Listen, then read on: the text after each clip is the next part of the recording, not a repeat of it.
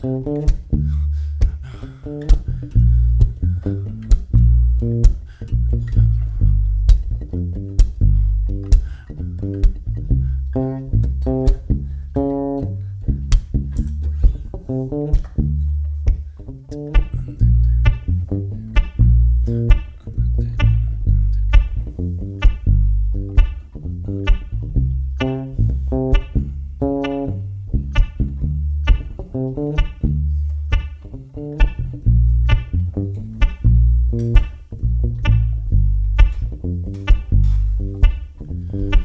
morning, coffee drinkers.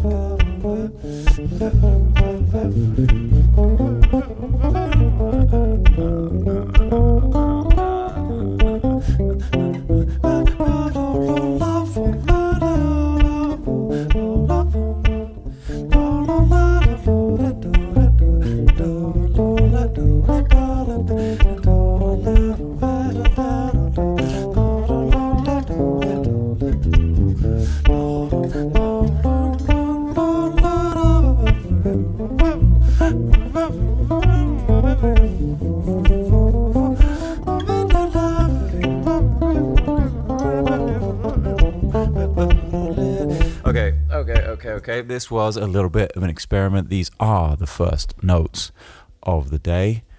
You guys maybe know by now that I like to try and do that. Try and hit the record button on the podcast and get the first notes of the day in for you guys recorded. And really, it gives me a chance after the fact to really put them under the microscope and see what was going on there. And see kind of how dialed in I can be with the practice routine and where I need to go and how quickly I can make that decision as well. You know, figure out what it is that needs to work. And do I need to slow things down? Am I comfortable where I am? That was really the exercise there. I was like, okay, I put a loop in, which you heard me doing right in the beginning. This thing, pretty simple, D minor, down to B flat major 7. Shit, I don't know why I'm telling you to change this to this. That is not helpful to you. You really should just be able to listen to this and pick it out, you know. Even just if you're trying to find the first chord, even just by putting your a finger on a string on the bass, and even doing that, you know, if you really can't hear that it's D, which is totally fine if your ear's not dialed in, and you can't just like immediately go and grab, okay, that's D minor. Literally just listening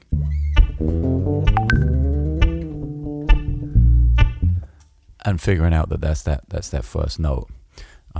What was it Vic was doing? I was at Victor Wooten's base camp earlier on this year. It was a lot of fun, and I was there to kind of give a clinic and do some talking. Hey, Charlotte. Thank you for that contribution to today's podcast. I was there to do a clinic and to hang out and work with the students a little bit, but what was really fun for me was getting to sit in on a couple of Victor's classes and kind of shadow him a little bit over the couple of days I was there, just to take a look at his process and him and Steve Bailey together, and like how kind of successful they were getting a whole room full of bass players, 15, 20, maybe 25 bass players in a room of very different levels. Some people who were complete beginners and some people who could basically hear anything you played and play it right back to you. So a real huge age range and ability range, but they were able to come up with things and get people doing things together, which was great. Number one, they got people interested and excited about what they were doing, and there were a lot of things that even the good players, and some of them even professional players, weren't that proficient at. So it was awesome. It kind of got everyone dialed in and everyone kind of tapped into reality. and maybe even humbled a little bit by the seeming simplicity of the exercise, but actually can we all do it? So one of the things they were doing was not only finding a right note and finding being able to go roughly in the neighborhood of where that note is on the neck, but also being able to do it in time. So as opposed to the thing I just said, where you can put any note down on the fingerboard and slide up and down until you find the note, Vic was really about doing that in time. So this first chord is D minor. It doesn't go on really that long. Hang on, what do I have in here?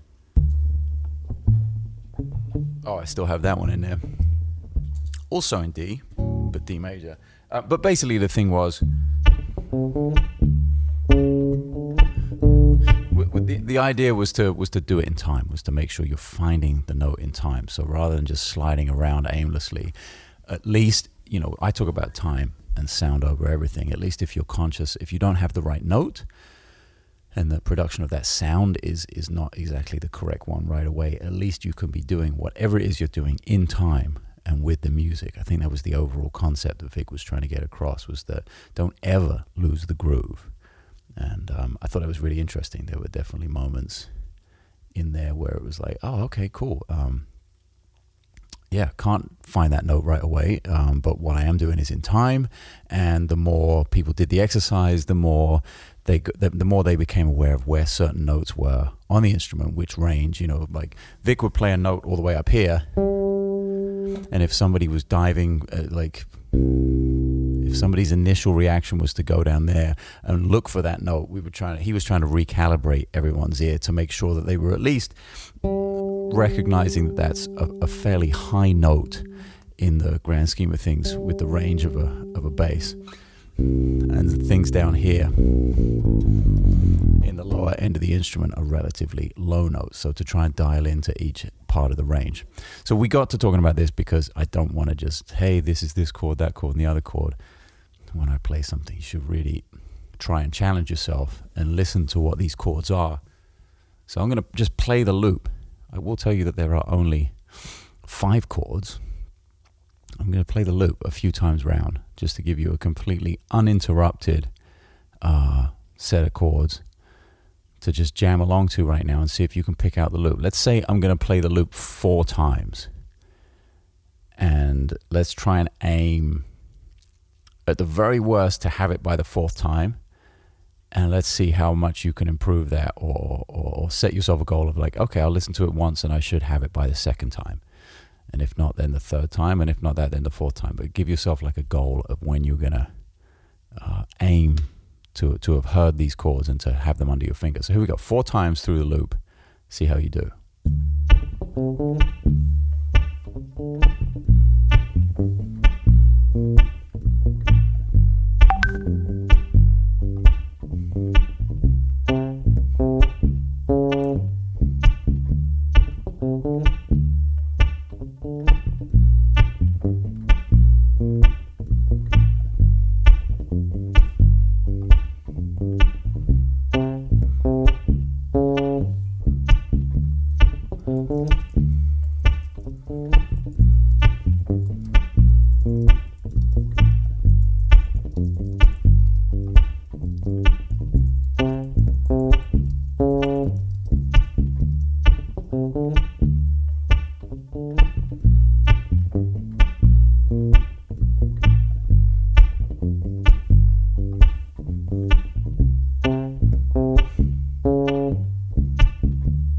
All right, how did you do?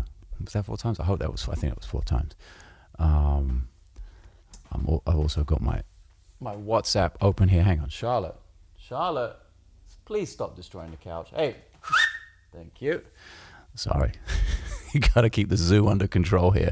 I've also got my WhatsApp window open in my group chat with a couple of buddies, and that was that bling bling or whatever that noise is you heard coming in there. I did ask them, because they are musicians of an extremely high level, who shall remain nameless depending on what questions they ask right now. But I just said, hey, you guys got any questions or bootleg suggestions for me to play in today's podcast? So maybe we will get to that at some point as well. But how did you do with picking out those chords? Did you find you were kind of dialing in the range of where they were, where the bass line was, if you're a bass player? Did you figure them out in the first pass and then be able to play melodically over the top of them? Or how did you do? Okay, I'm telling them no. Okay, so they've got some suggestions already. This is good. We might get to that later in the podcast. But yeah, so that's the beginning of my practice today. Now, at the beginning of the podcast, you may notice I played some linear ideas, but then I went into trying to develop a couple of rhythmic ideas. I definitely felt my fingers were cold, that I couldn't just play endless lines. And then it was way more productive, way better in terms of warming up my fingers to play a kind of a rhythmic idea rather than just trying to blast through linear ideas when I wasn't executing very well. And by developing a rhythmic idea, I mean something like this, where I'm taking a motif and moving it through the changes.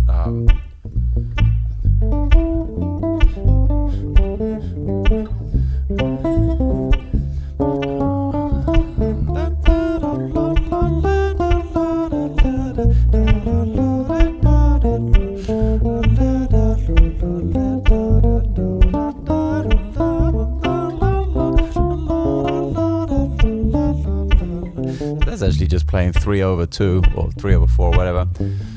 Bang, gang, gang, gang, gang, gang, gang, gang, gang. Just all that. It's actually a really good exercise because the rhythm stays the same all the way through, but then you have to adjust harmonically and melodically speaking to match the changes.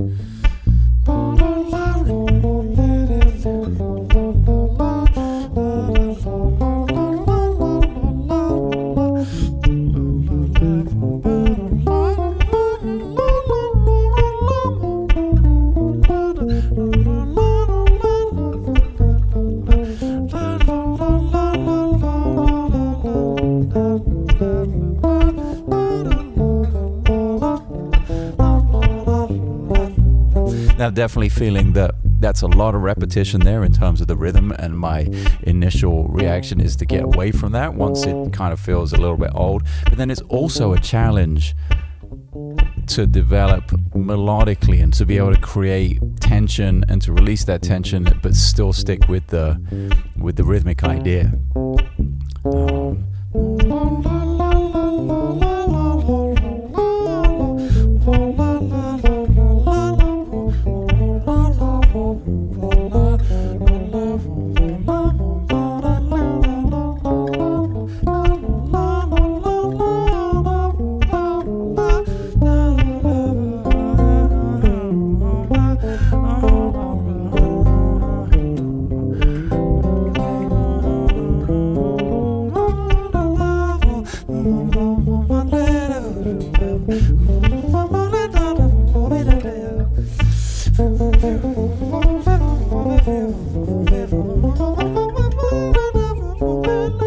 See, I'm already scuffing up there, but it did feel really good to release that. And like after all of that kind of tension and then starting to play out with the harmony a little bit, but keep the rhythmic idea, when I did finally go to the eighth notes and to breaking it up and getting away from that, it did actually feel really good. So those are the things, as I say quite often on the podcast, that I'm thinking about is change and repetition and the balance between the two. And finding out when I feel repetition is too much, and getting into some change, and then jumping back and forth and working on each thing as well. I don't have to be making a performance every time I'm practicing. Although, of course, I'm trying to be musical, I'm trying to be melodic, and I'm trying to find ideas that will stand up on their own as melodies when I'm working on stuff.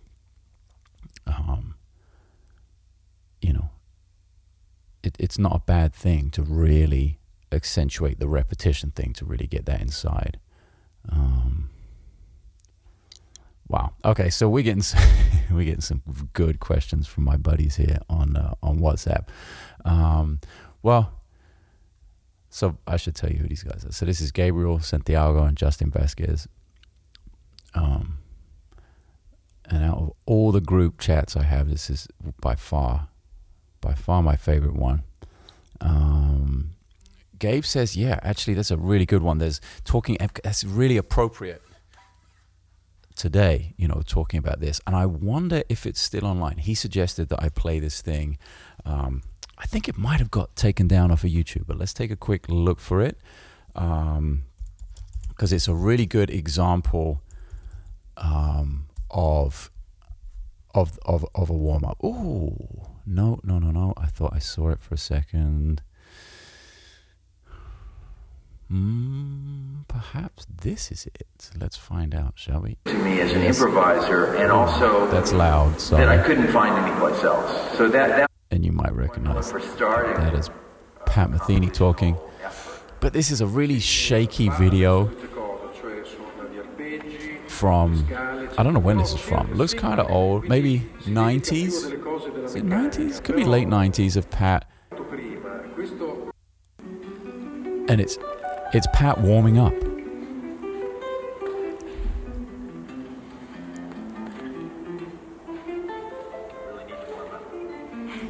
He said, I need to warm up. Let me pause this for just a second. You can go and look for this on YouTube. Watch the entire thing. I won't play the entire thing because it's 7.5 minutes long, but it's called Pat Metheny Seminario. So I'm guessing, I think this is in Italy from what I heard of the translation going on there. Seminario, I mean, seminar, clinic, whatever. It looks like he's at some kind of music school giving a clinic, but this is like, oh, wow. Charlotte, what's up? See, it's kind of, you never know with Charlotte. It's like she has food, she has water, life is good, she has a couch to destroy. Yeah. Okay, I'm going to try and ignore her. But yeah, the Metheny thing here where he's warming up. Now, I have a funny story to tell about that. I was about 12 years ago, or maybe more, a long time ago, mid-2000s, something like that. I was working on a radio show with my good friend Richard Niles for the BBC. Actually, two radio shows. One was the Bryce Size Life, the life story of Pat Metheny. The other was a thing called What Is Melody? And we interviewed and worked with Pat at his place for a few days in New York. That's when I got to play with him and record some duets for the radio show. But the first day we arrived, we were going to do that first. We were going to play together and record some musical examples for the radio show. And he said, I didn't warm up this morning. And so Richard and I were like, oh, well, no problem. Take 10 minutes, take 15 minutes, do what you got to do. We don't mind waiting. And he said, no. You don't understand. I didn't warm up this morning. And we're like, okay. And he said, I'm going to need like 2 hours. And we both looked kind of shocked. And he's like, yeah, it doesn't matter if I'm, going on stage at the Royal Albert Hall to play a show with the Pat Metheny group, or if I'm going to my kids' school to play, Mary Had a Little Lamb, which he had done like the day before or 2 days before. He told us the story of going to his kids' school to literally play like a nursery rhyme on an acoustic guitar. And he said he warmed up for 2 hours before he went down to do that. So if ever there was somebody to check out their warm-up routine and how rigorous they are, and how, at the end of the day, how consistent a musician like Pat Metheny is when they go out on stage and play. It's unbelievable how dialed in that guy is every single night. I don't know, it's got to be a dozen, or maybe it's probably more than that. It's got to be like 24 shows at least I've seen of Pat, and it's never been a bad night. And the amount of bootlegs I've checked out, which goes into the hundreds, he's so consistent. So it's worth checking that thing out, Pat Metheny Seminario. I'll play you a little bit more of this.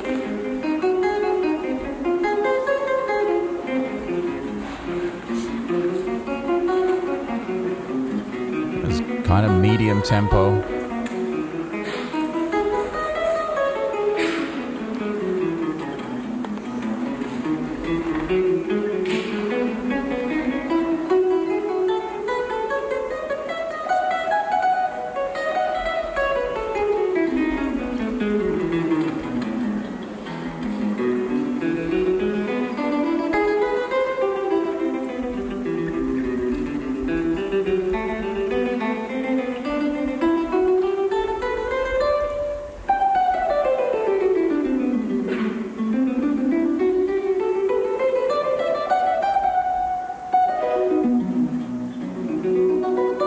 not talking about anything that harmonically complex here. Major scales, intervals of thirds, arpeggios, simple stuff, but great sound, great feel.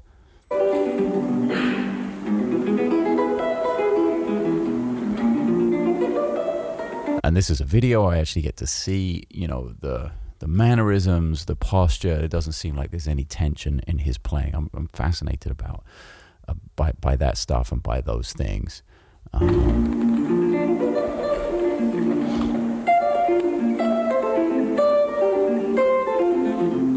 Diatonic arpeggios walking down the major scale. Simple stuff, really quite simple stuff, and you know, you don't have to get into craziness right off the bat, as Pat doesn't. And this is like, he's in a clinic, like the clinic has started, but there will be no questions for 7.5 minutes while he does that. And you know, if this is in the middle of the day, the likelihood is that he's already been up in the morning and warmed up and practiced for an hour or so. And I know that he shows up at the gig an hour before everyone else and plays, and you know, on his own in the room. I've heard this from multiple people who have toured with him extensively, and I'm guessing he's on the extreme end of that, on the maintenance and the practicing and the warm up and the consistency, as was Coltrane. You know, there are stories of John Coltrane showing up. It might even have, was it to Wayne Shorter's house for dinner? Is this the story? I might have this one wrong, but there are definitely stories with this kind of sentiment. It's like, shows up for dinner as a guest, brings his horn. Dinner is not ready. Dinner won't be ready for 25 minutes. So he's like, all right, I'm going to go upstairs and I'm going to practice. So he does, you know. I remember when we recorded Mystery to Me, my first released album back in 2004, whenever it was. Mark Turner was the saxophone player on the record, and he was living up in Connecticut at the time. We were recording in New York City, in Manhattan, and not only was he the first one at the studio, I mean, like, we were slated to be there at 11. I think he was there at 9:30, sitting outside the studio waiting to go in. You know, I showed up with JoJo and the drums, like the quote-unquote early guys that need to be there to set up large amounts of crap. Mark was there, went straight in the back, started practiced from 9:30 until noon when we did the record. And we recorded that one, you know, live in one take. So it was literally an hour or so, and then it was maybe 1 o'clock, and then maybe he had a train at 3:30 going back to Connecticut. I think he lived in New Haven at the time. He was taking the Amtrak back up, and his train was, you know, 2.5 hours or 2 hours away or something. So he went straight in the back and started practicing again. And I remember that day talking to John Ellis about that, because John Ellis was also on the record day, and getting into those Coltrane stories and about people who are really serious about practicing and about consistency of time and sound and what it is to kind of dedicate yourself to the instrument. So there are extremes like that. There are extremes in the other direction of people who never practice. It's fascinating to me to figure out where I fit in on that scale, on that spectrum. Maybe that's something you might not have thought about before, and you want to give some thought to as to where you fit in to that as well. I have more questions coming in from what is this? I have some unanswerable questions. All right, well, Justin asks, when did the rose-colored glasses come off about the music business, and how do you remain positive and relevant throughout the changes that have taken place in the industry? How do you remain positive and relevant? Well, relevant, I don't know. Positive to me is, I guess positive and relevant to me are two kind of easy ones, because I only have myself, like, by taking full responsibility for myself, I only have myself to answer to. I don't, you know, I don't need the approval of others to be relevant or to be positive, because I think I create both of those things for myself as much as I can. But not saying that's easy at all. Sometimes it's like super difficult, but I think just by having that as the outlook, having that as the starting point, rather than needing like, oh, I must have 1 million followers on Instagram, or, you know, in order to stay positive and to feed my ego, or this video must get this certain amount of likes, or I must sell a certain amount of albums, or play a certain amount of tour dates a year. I'm fine like not playing any shows during the year. That's fine. And I can still say positive. I'm also fine playing 100 shows or 200 shows or whatever. Maybe not 200 shows, that's a lot of shows, but I hope you understand where I'm going with that. I mean, and the rose-colored glasses, I don't know. I got kind of a little bit dark about that, and started to talk a little bit about that in the last podcast, how there is a ton of bullshit going on. And I think that's the key, right? I've maybe answered my own question there. Like when Justin poses like, how do you remain positive and relevant? Okay, I say that I remain positive and relevant by creating my own scene and by having to answer only to myself, musically speaking. And I think the negativity comes in when you start to include other entities in that, when you include perhaps, and I'm not saying this is for me, I'm just giving a ton of examples of what it possibly could be. Like for me, for instance, it's not a record label. I don't have a record label, but that could be one of the things. Once you introduce that into your life, into your music, into your career, that could be detrimental on a lot of levels to your, you know, positivity and to your relevance, because it's very rare, I think, that the artist and the label have the same vision, you know, and it's very rare that the relationship is fair financially. So right away, I think as soon as you sign with a label, or you give up the rights to a large percentage of your music in return for the promise, for the most part, of something good, you're really setting yourself up, I think, for a lot of disappointment, because most of the time the promise is a false promise. And even if the label means it when they say it, or the entity that you're dealing with means it when they say it, and this could be anything, this could be a gear company, record label, management, booking agent, it could be any of those things that we have to deal with as musicians or artists.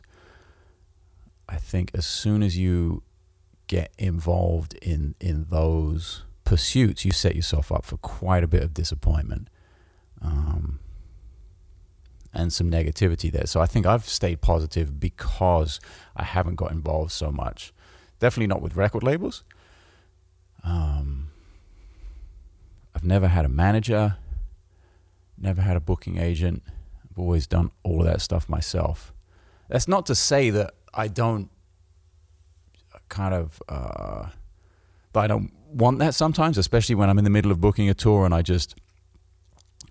don't want to send another 400 emails to make one gig in Romania happen, you know, with a massive language barrier and, you know, no on the ground knowledge of some small town in the countryside, you know, like just all of those things that you're like smacking your head against your desk when you're in the middle of.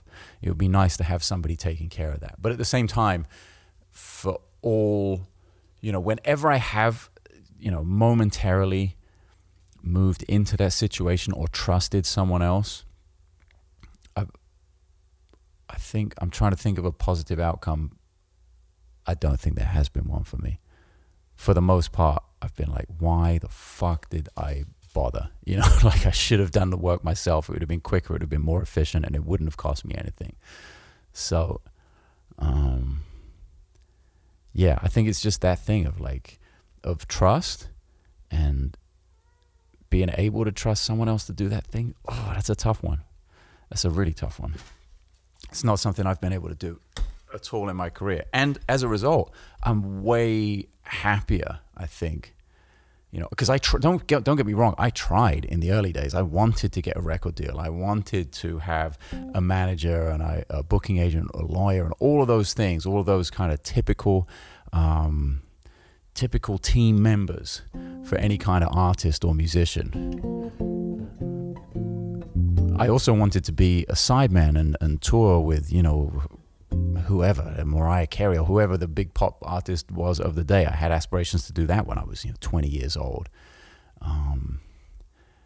And ended up doing some of it, but quickly realizing it. And I think the sideman touring thing was the thing that made me realize the overall picture, even for my band leader stuff, for my solo artist stuff, was that as soon as you work with someone else and you put someone else in a position of power in your career, you are dependent ever such a lot on them. And you're sitting around waiting on somebody else's schedule for the most part. And some people are fine with that. Some people are totally cool and can just sit back and not be so involved. I'm very proactive, and I hate bullshit. I like to get to the point and say, hey, is this gig happening? Is this gig not happening? What's the money? That's good. We need this, and this. Can you do it? Yes or no? And being very kind of cut and dried. I like that. I don't like extensive negotiations. I don't like if, buts, and maybes. And unfortunately, the music business runs on a lot of if, buts, and maybes. So there are a lot of things that I immediately just say no to. So when I look back over the last, how long have I've been doing band leader dates since 2008. So when I look back on the last decade of being a band leader and traveling all over the world, I can say for sure I could have done twice as many gigs, probably, at least, if I'd have said yes more than I'd said no. There were definitely way more gigs out there than I took. But at the same time, I can look back with absolute certainty and say, had I taken all of those gigs and agreed to all of the bullshit that was involved in making them happen, my level of happiness would have been in the toilet. Basically, it would have been way lower than it is now. And I would probably be less motivated to move forwards and do more of that. And right now, I feel pretty good. I feel like, 2019... aside from whatever I'll be doing with Bobby's band in Europe, and a couple of other things, as little things as sideman touring stuff, I feel pretty excited to go book my own stuff still, and to make a new album with a band, and to go and do some band leader dates. And that might be 25, 30, maybe 40 dates tops for the whole year. But I feel psyched about that. And I think that's how I keep the positivity. Keep it small, keep it focused, keep it happy, work with people I want to work with, don't take any shit from anyone. And scaling down the thing. I'm not a Pat Metheny, for instance, who gladly tours 200 dates a year. Easy. And he's been doing that since the mid-70s. And that's his thing. And there are people who tour a lot, like Richard Bona, Victor Wooten, I know, does a lot of dates. And obviously we're talking about people who are, number one, far more successful and do have the infrastructure to tour that volume. I do not. So it's not, I can't say that, oh yeah, well, the reason I'm not doing that is that it's just because I choose to. No. Absolutely, the people I just mentioned are far more successful at doing it. They're also very good examples of people who do tour a lot, and we do a similar thing, I would say, in terms of being band leaders. But in order, I just have to be realistic about where I am. I think we all have to do that. And if you have the infrastructure and you're great with being on the road for 200 to 250 days a year, then great, go do it. But if you don't have the infrastructure, like I don't, like I know a lot of us don't, then being realistic about the goal and about what it is you're capable of and what it is that makes you happy, most importantly, the better. Look at the 25, 30 dates. 15 years ago, that was a month for me. I'd be on the road and I'd play 25 dates in a month. Easy. And now I'm talking about 25 dates in a year, spread out over a year. So yeah, I'm definitely realistic about it. And also, given, if I was presented with 200 dates as a band leader a year, I don't think I would want to do it. That's a lot of work that's being gone a lot of the time. If you're playing 200 shows, you've gone at least 250 days. That's it's a large chunk of the year.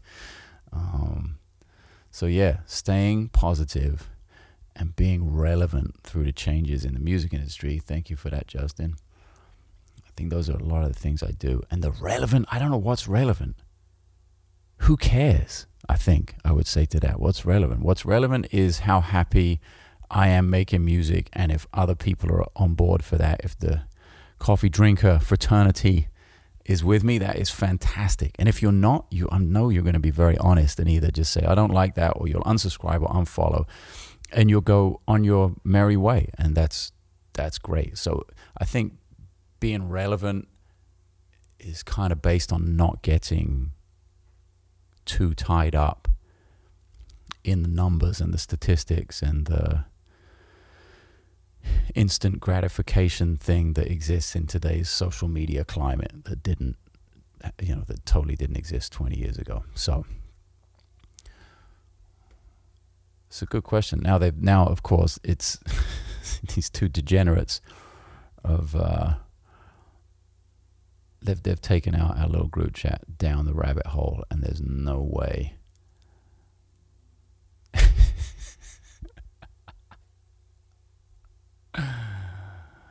Wow, there's some things I can't even read out loud. Justin's using words I don't even understand. This is not very helpful, guys. Yeah. It's amazing, right? Yeah, there was some funny comments about the last podcast. I did literally laugh out loud at a couple of them. Somebody suggested that I might have been mad that I was up for a big gig and didn't get it or something. Let's just throw this out there right now. I'm not up for any big gigs, so there's no getting mad about that or being upset that I didn't get it, because I'm just not up for them in the first place. I'm not on some list. I'm not on, Ricky Minor or Barry Squires Rolodex for the next, Destiny's Child tour or something like that. It's not. I do not.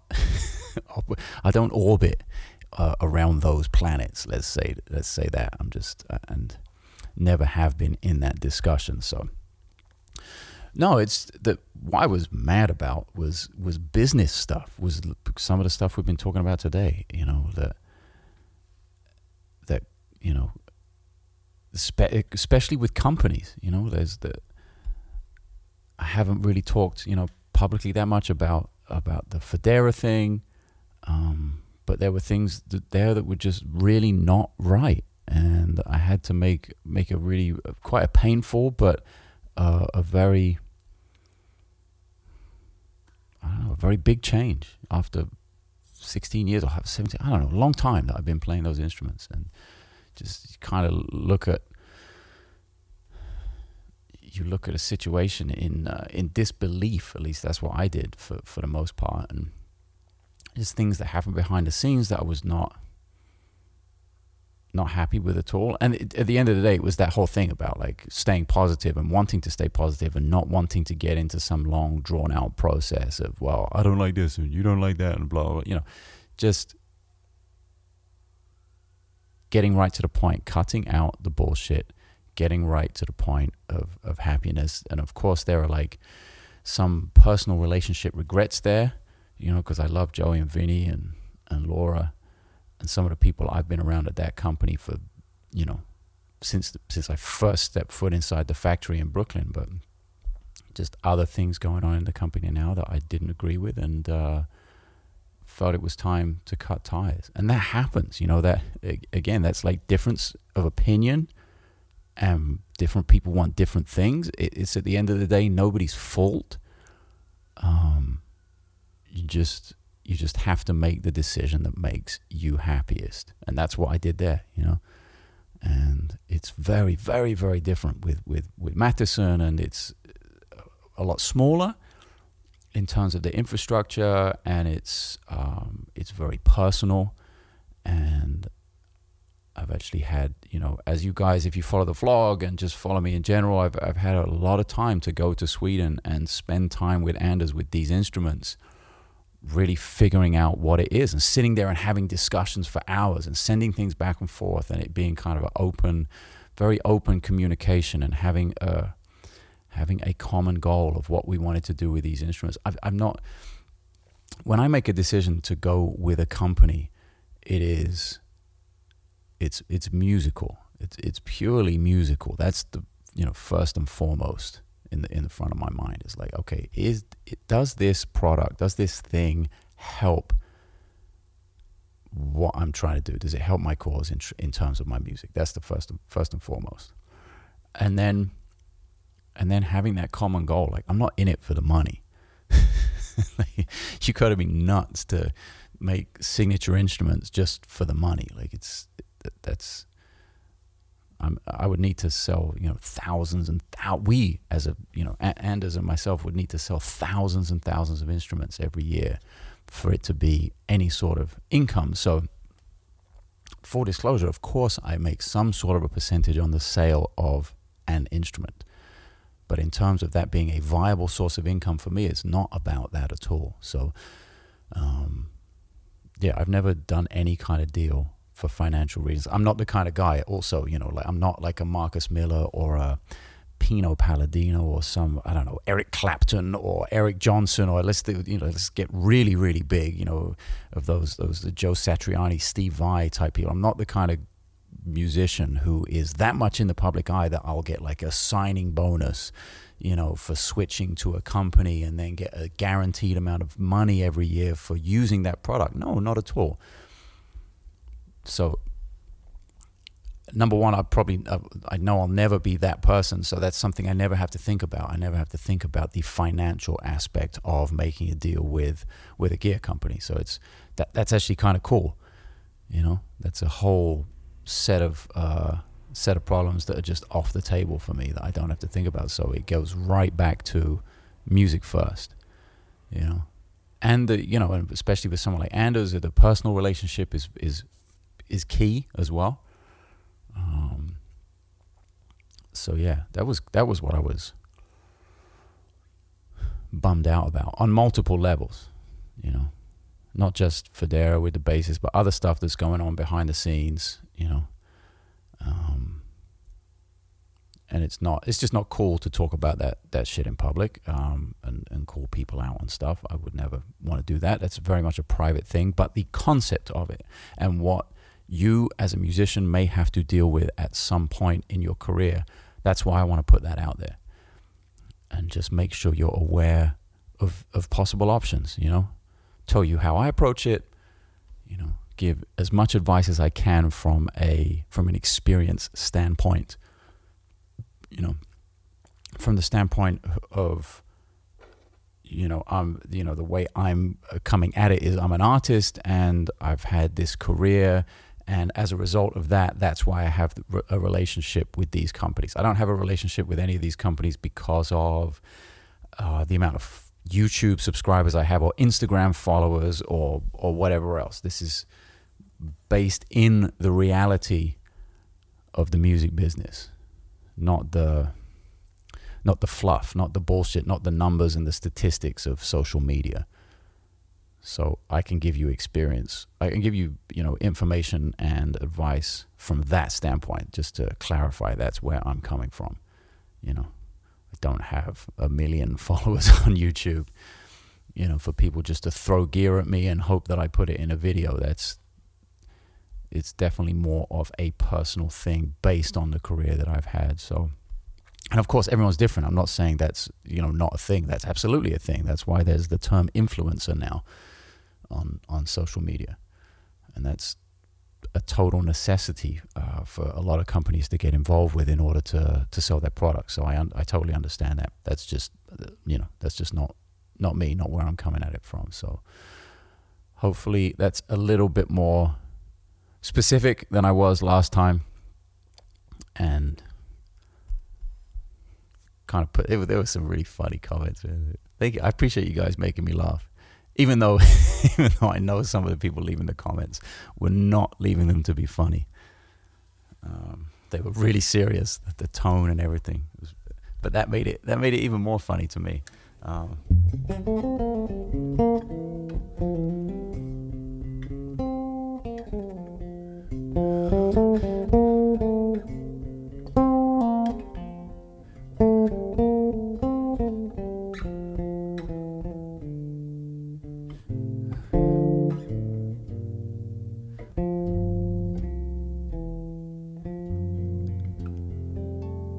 I forgot about that one. Coming Home.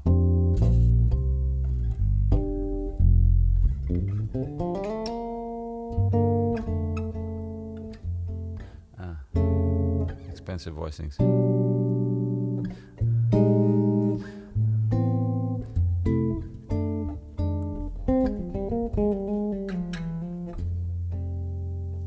Maybe I'll play a little bit more music. Now my hands are actually a little warmer now than they were at the beginning of the podcast. I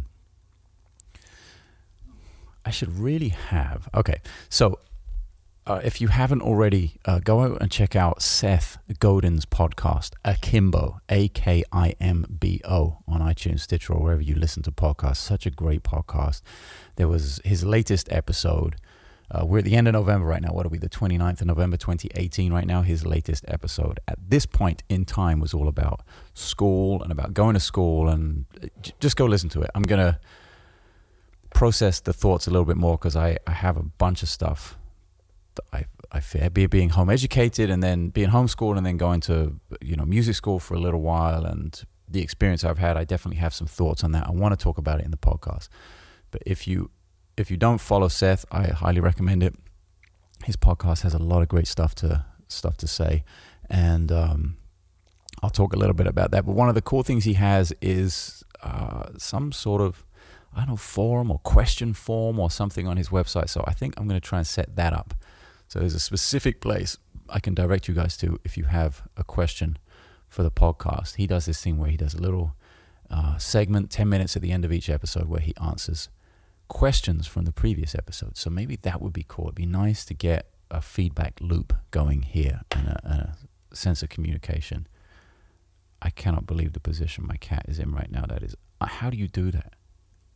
God, I wish I was that flexible. Okay. On that note, yeah, let's try and do that. Maybe I'll try and set that up on my website. Then I could, at this moment in the podcast, direct you guys to a link, guys, girls, ladies, gentlemen, coffee drinkers, to a link to leave me a question that I could get to. But yeah, this is a good thing to go on the to-do list. And I'm going to play a little bit of music, and I will see you guys, girls, ladies, gentlemen, coffee drinkers, on the next episode.